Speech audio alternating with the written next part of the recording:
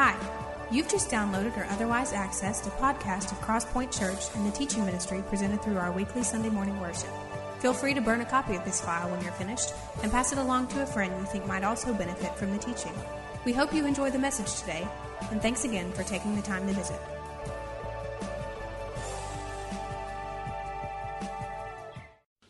Why are we here today? Oh, gee, well, now that you ask it, I don't know. Let's go home. No. Have you ever thought about why Christians do church? Why we show up on Sunday mornings?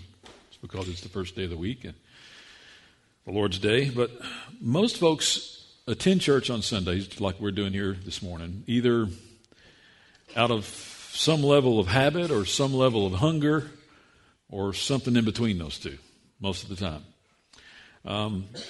And I hope there are folks in churches all across America today, and I hope you're here because of this word relevance, and what that means literally is something that matters.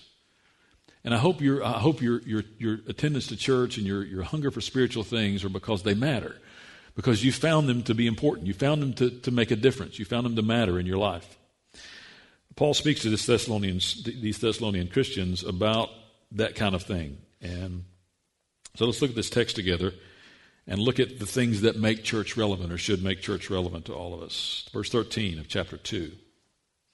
And we also thank God continually because when you received the word of God, which you have heard from us, you accepted it not as human word, but as it actually is, the word of God, which is indeed at work in you who believe. For you, brothers and sisters, became imitators of God's churches in Judea, which are in Christ Jesus. You suffered from your fellow Gentiles the same things those churches suffered from the Jews, who killed the Lord Jesus and the prophets and also drove us out. They displease God and are hostile to everyone in their effort to keep us from speaking to the Gentiles so that they may be saved. In this way, they always heap up their sins to the limit. The wrath of God has come upon them at last. But brothers and sisters, when you were orphaned and being separated for a short time, in person, though not in thought, out of your intense longing, we made every effort to see you. For we wanted to come to you, certainly I, Paul, did again and again, but Satan blocked our way. For what is our hope, our joy, or the crown in which we will glory in the presence of our Lord Jesus when he comes? Is it not in you? Indeed, you are our glory and joy. Now, I hope we'll see some relevance to church today by seeing some things that he says are important here in this text. One, the first being, a church shows its relevance by staying true to an ever-relevant word. Staying true to an ever-relevant word. Look at what he says in verse 13. We also thank God continually because you received the word of God, which you heard from us. You accepted it not as human word, but as it actually is, the word of God. To other churches besides the Thessalonican church, Paul often tied the word written, which was at that time the prophets, and the word spoken, which was at that time the stories, the gospel. He often tied those two together so that they would see the validity in both. The Thessalonican church didn't need that. He says, you're hearing the spoken word. You're hearing the word, and the Old Testament was canonized, was put together at about 250 A.D., and the New Testament books were put together about 100 years after that, about 350, 60 A.D. So all they had was the prophets and the spoken word of God from his called apostles. So what he's saying here to them is, you have received this spoken word, these stories of the gospel, the letters that I've sent, the teaching that's been done. You've received this word as the word, as his word. You haven't had to have it validated by the prophets. You haven't had to see the two mesh together for it to have resonance in your heart. It has resonance in your heart simply because you've heard it to be true and believed it to be true. So the question comes to us then, is that enough for us? Is his word enough for us? Whether it's spoken, as I'm doing today, or in a context of a small group or something else, or whether you read it on your own, the scripture on your own, is his word enough to keep you motivated in the faith? Is it enough to bring you back again and again? If church was done away with, if there were never any churches meeting anymore, would you still be able to walk with Jesus? You would or wouldn't based on your commitment to his word. Simple. So if his word's enough for you to sustain you, and it is, and it should be, Not that you should stop coming to church. We're encouraged to do that. But if His Word is enough to sustain us, and it should be, then is the pursuit of it, is there, in essence, are we coming out of hunger or out of habit? Is there enough hunger for us to continue to pursue His Word? Do we see its relevance in our life in the fact that it matters to us enough to pursue it and go after it? Only you can answer that, not me. Secondly, a church shows its relevance by staying faithful in an ever-changing culture.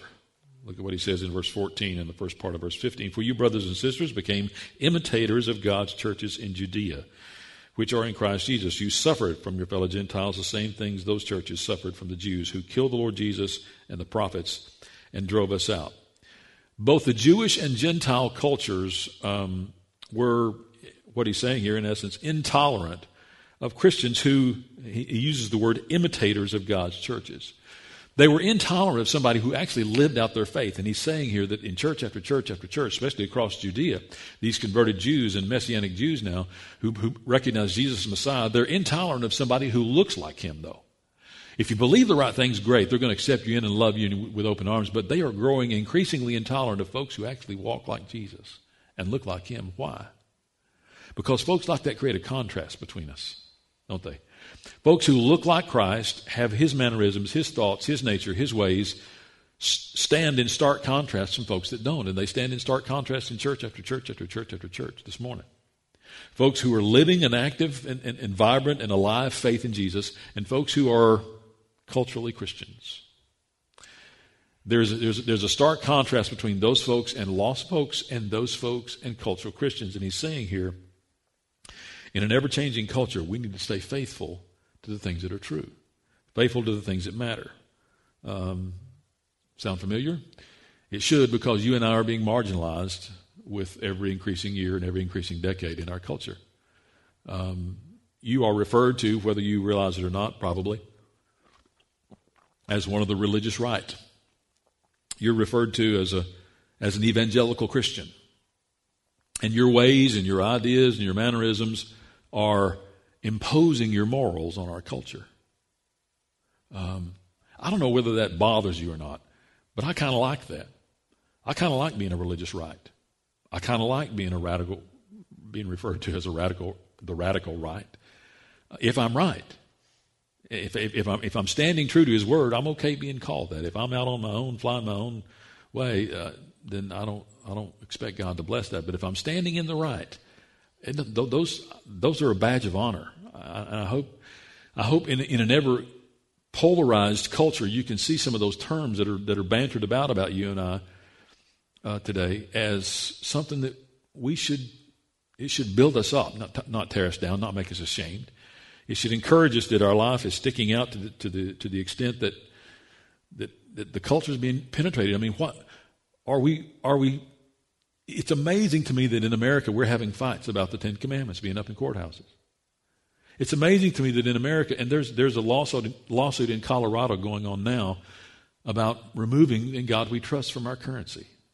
It's been going on for several years. It's been bantered about in appellate court. But those kinds of things.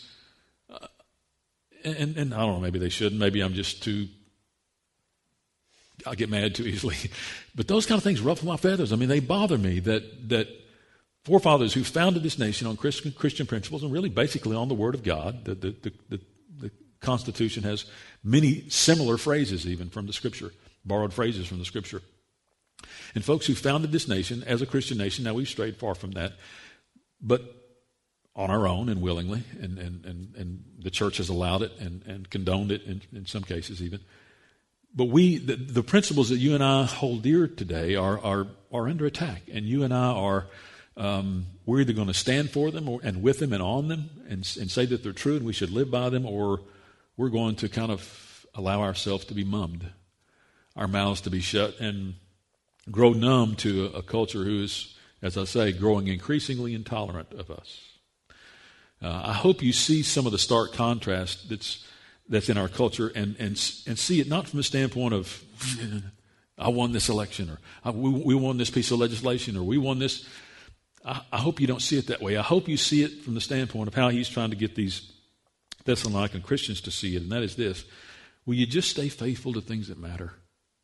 Will you stay faithful to things? Will you be imitators of Christ? Will you stay faithful to things that matter? If you do that, people are going to see Christ in our culture. They're going to see Him in our churches. They're going to see Him in our lives. They're going to see Him in the way we handle money, in the way we parent, in the way we do marriage. And it's going to be in stark contrast from how our culture does those things. And the failure in our culture at those kinds of things are going to draw a lost culture to Christ. We're not going to have to beat Him over the head with the Scripture or at the ballot box. I hope we win at the ballot box, and I hope the Scripture is relevant. I hope we hold it high. But the lives we lead, the decisions we make, the mannerisms we have, the attitudes we have is what bring people to a desire to come to know Him. Thirdly, not only staying true to an ever-relevant word and staying faithful to an ever-changing culture, a church shows its relevance by staying consistent to an everlasting message. Consistent to an everlasting message. Look at the latter part of verse 15. They displease God and are hostile to everyone in their effort to keep us from speaking to the Gentiles so that they may be saved. In this way, they heap sins up to the limit, and the wrath of God has come upon all of them. Now, this culture was, at that time, and our culture is today, hostile to the gospel. Why? Because, as I said earlier, it creates such a contrast, and it points to the fact that, if we're true to it, points to the fact that there is a heavenly home waiting for Christians. There is a promised place. And there is a place promised for those who don't know Jesus. And hell's a real place, and heaven's a real place. And here we stand alive on the earth in between those two places and in between those two destinies and destinations. And so the starker the contrast grows between those things, the more our values are challenged, the more our belief systems are challenged and pushed against by a culture that doesn't want to see Him. It's amazing to me it's amazing to me the things you and I have absorbed in the name of tolerance. And we need to be tolerant of people's failures, because why? We fail too. But it's amazing to me the things that believers in America have absorbed under the name of tolerance. And we don't need to become judgmental. Don't let the pendulum swing all the way over there. That's not what I'm saying. But there's a stand you and I need to take. There are positions you and I need to take as believers because we know Jesus. When things are in line with the Scripture, we need to hold them high. When things are in contrast to God's Word, we need to stand against them. And whatever that looks like, if that means in your home, at the place where you work, if that means among your peers, among your family, if that means in how you vote and whatever that looks like for you, we need to find ourselves in an obedience to things that look like God's Word. And as I said, anything goes over here and everything's wrong over here.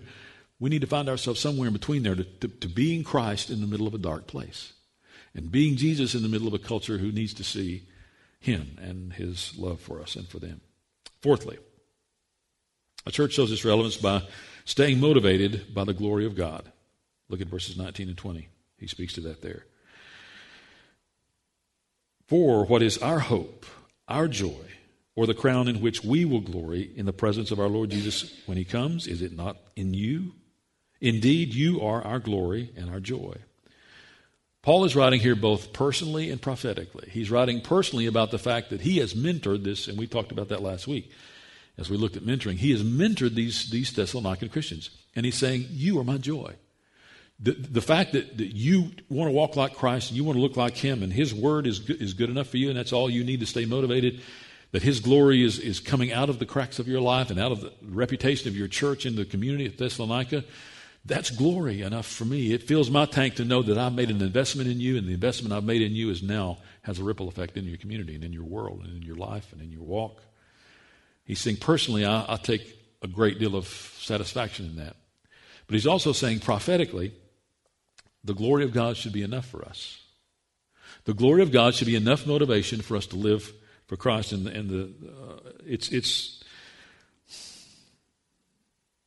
It's this glory and this crown of honor that he's talking about here in verse 20 are not only personal for him, but as he's saying, the crown of honor for you and I is to come. And so this glory then should be motivation for us now. The only question about that for you and I is it? Do we need the constant stroking of the Holy Spirit, the constant stroking of another Christian? You're doing a good job. Hang in there. Nothing wrong with any of those things. But our motivation, he's saying here in these verses, should be the coming glory that we receive for having walked with him. The glory is to come. It's not here. The glory is to come. So is that then enough motivation for us now? He's saying it should be. He's saying a detained, a delayed glory, a delayed sense of worth and value and payment and reward and crown he uses here should be enough to cause us to stay motivated, to stay living where we need to stay living, to stay impacting where we need to stay impacting, to stay motivated for things of the faith more so than oftentimes we are. So here's the question. Is the glory of God then enough motivation for us now? I don't know.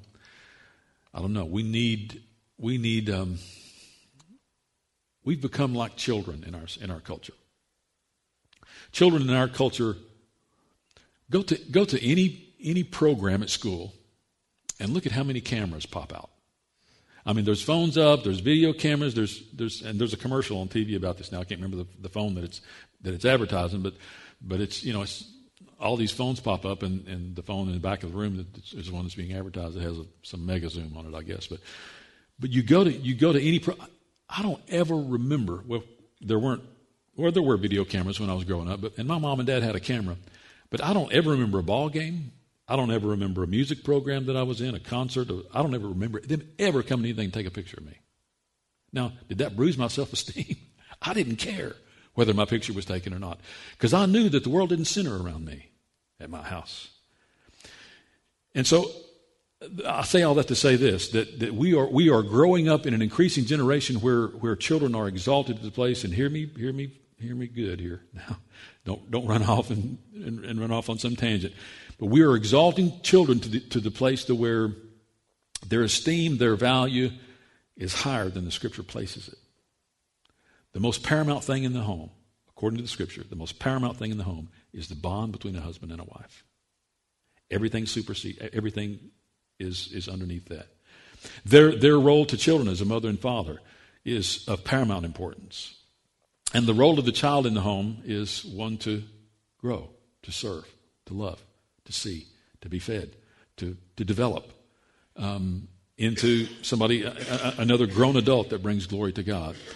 So all of that to say, I think sometimes we in our faith, we are growing like children. We need 15 cameras on us all the time to capture our life and then post it up on Facebook the next day. Here's my kid's latest triumph. Nothing wrong with any of those things. They're not evil. But we're growing with a warped sense of what we need to stroke us, to motivate us. And I would submit that it's filtered into adulthood. I would submit to you that most adults now need somebody to come alongside of them, ever whip stitch and say, you're doing great. Hang in there, buddy. Jesus really, I see him coming out. And he's saying here, the delayed glory of God ought to be enough motivation for every believer. We shouldn't need to come alongside of us and stroke us every week, every month, Now, it's fine to do that, and I encourage you to do that, because we're in a culture that's coming out that we're against an enemy we saw a few weeks ago that's trying to devour us. He's trying to annihilate us. And so we need the encouragement of each other. I'm not saying we don't. But that's not the sole thing that motivates us to live for Jesus, nor it shouldn't be, at least. So he's saying here, is this delayed reward, is this delayed glory, this crown, enough for you now? And I would say, looking on our culture, the most Christians in our culture, probably not. Probably not. But you and I, we should find ourselves moving. And if we're going to move in a direction, let's move in that direction. Not the fact that we need more sizzle to our faith to motivate us to take it to the next level. We should see that our promise for our reward is coming, not here. And so if we're confusing those two things, we're in a place where the enemy has all kinds of footholds to step into our life.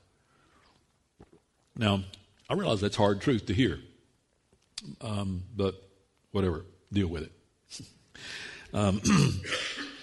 Here is a couple of observations as we kind of wrap this up, and I hope this strikes home to you as it has me, and that's this: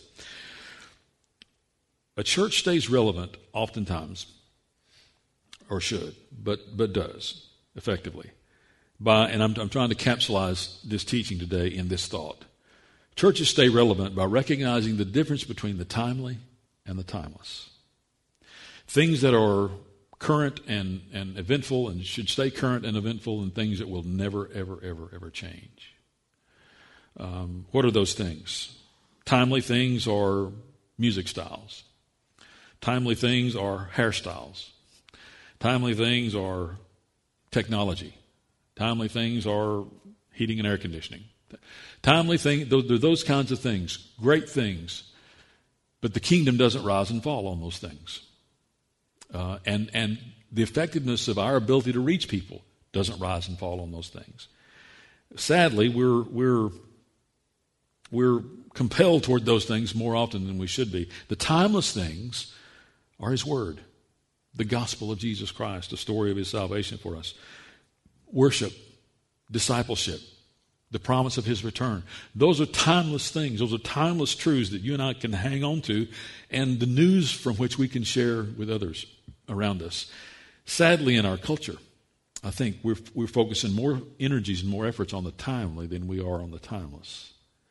And that needs to sift through your heart, and you deal with that however you want to deal with it, whether it's true, whether it's false. But that's the first question I want to ask as we go, and that is this: are we more concerned with the timely or the timeless? Are we more concerned with the method or the message? Are we more concerned with the cool factor or life change? There are folks, in fact, I had a conversation with a guy that I've known for several years. I ran into about a week or week and a half ago. And I said, where are you worshiping now? Are you still at such and such church? No, that's 3 churches ago. 3 churches ago? What?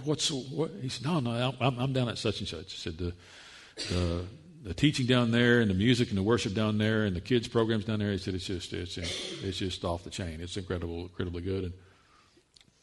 And I know this guy's history, and I know that what his church history has been church plant to church plant to church plant.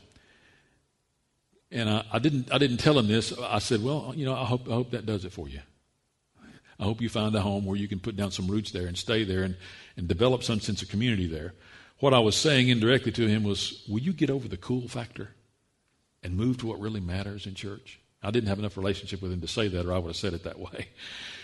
But we need to get over the cool factor, because here's the thing. Sooner or later, everything stops being cool. I don't care what it is. Sooner or later, even you, sooner or later, we stop being cool. The things we're doing stops being. Now, what are we left with when that happens? We're either left with, we're going to do it this way for the next 100 years, and I don't care who, you come in and try and change us. I was here before you got here. I'll be here after you're gone. I mean, we can entrench ourselves over things that don't matter. We can entrench ourselves over the timely, or we can entrench ourselves over the timeless and hold high those things: His Word, the gospel, His return, the sense of discipling others that He commanded us to do. Don't you wonder what 2, 3, 4 generations behind you, what church will look like to them?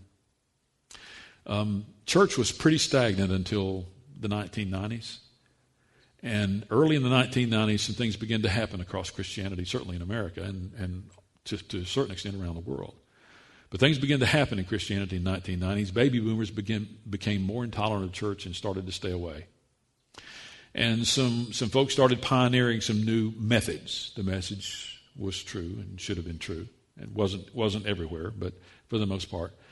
And churches begin the landscape of church began to change. And what you and I are doing today here inside a very old building is taking a timeless gospel and trying to communicate it in a timely way with timely methods and ideas and concepts and things that will capture and keep your attention to the extent that you'll hear it, digest it, and regurgitate it in a culture. So as the church began to change, we begin to find ourselves, many churches begin to find ourselves in the sense of what matters, what doesn't. What's a hill I'm willing to die on, a hill I'm not willing to die on? What is the timely from the timeless? What really matters? What are the things of significance and the things that aren't? And I hope as you've grown in your faith and you've become exposed to modern church, what that looks like. I don't like the term contemporary because it's always a moving target.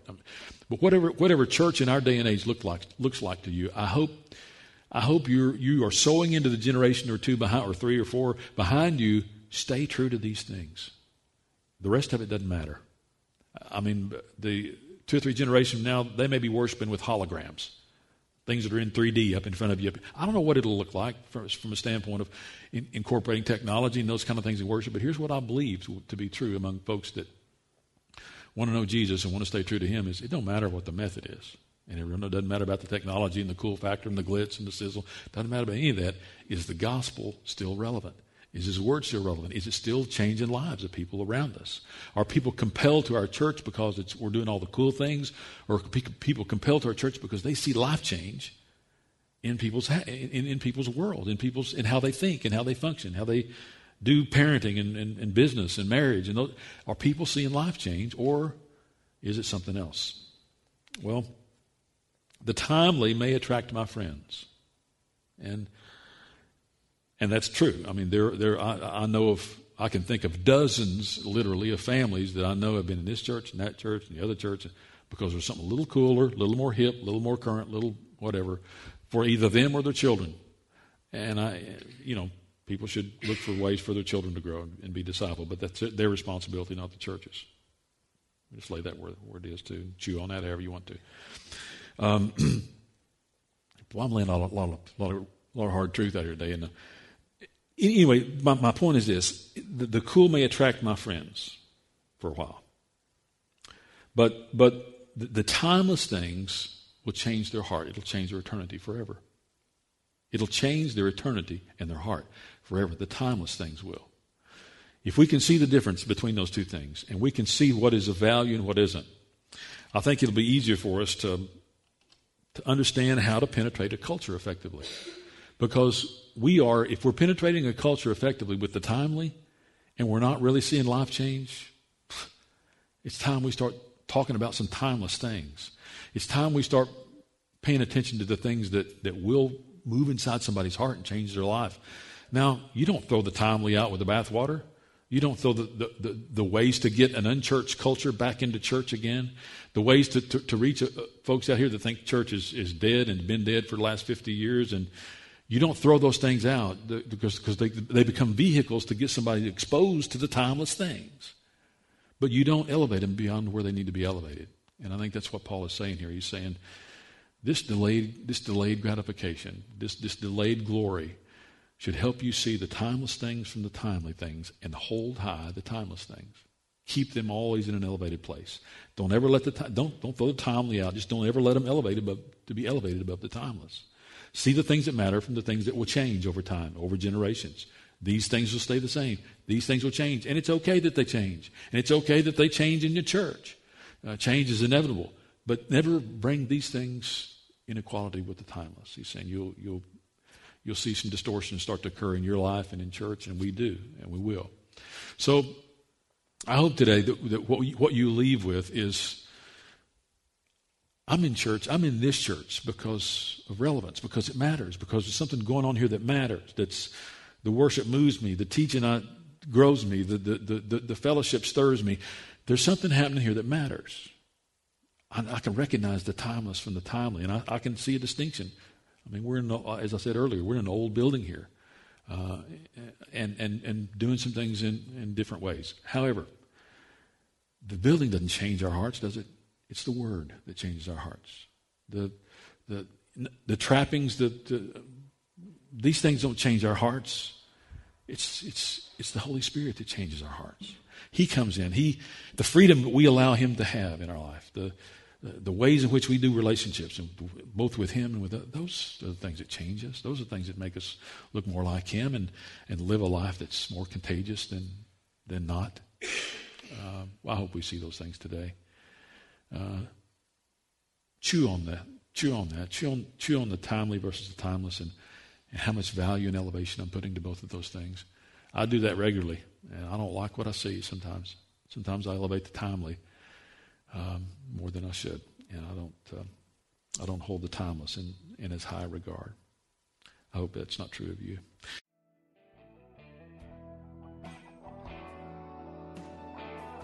Thanks again for listening to today's message from Crosspoint Church, helping people navigate the journey toward an authentic, biblical, and contagious walk with Christ.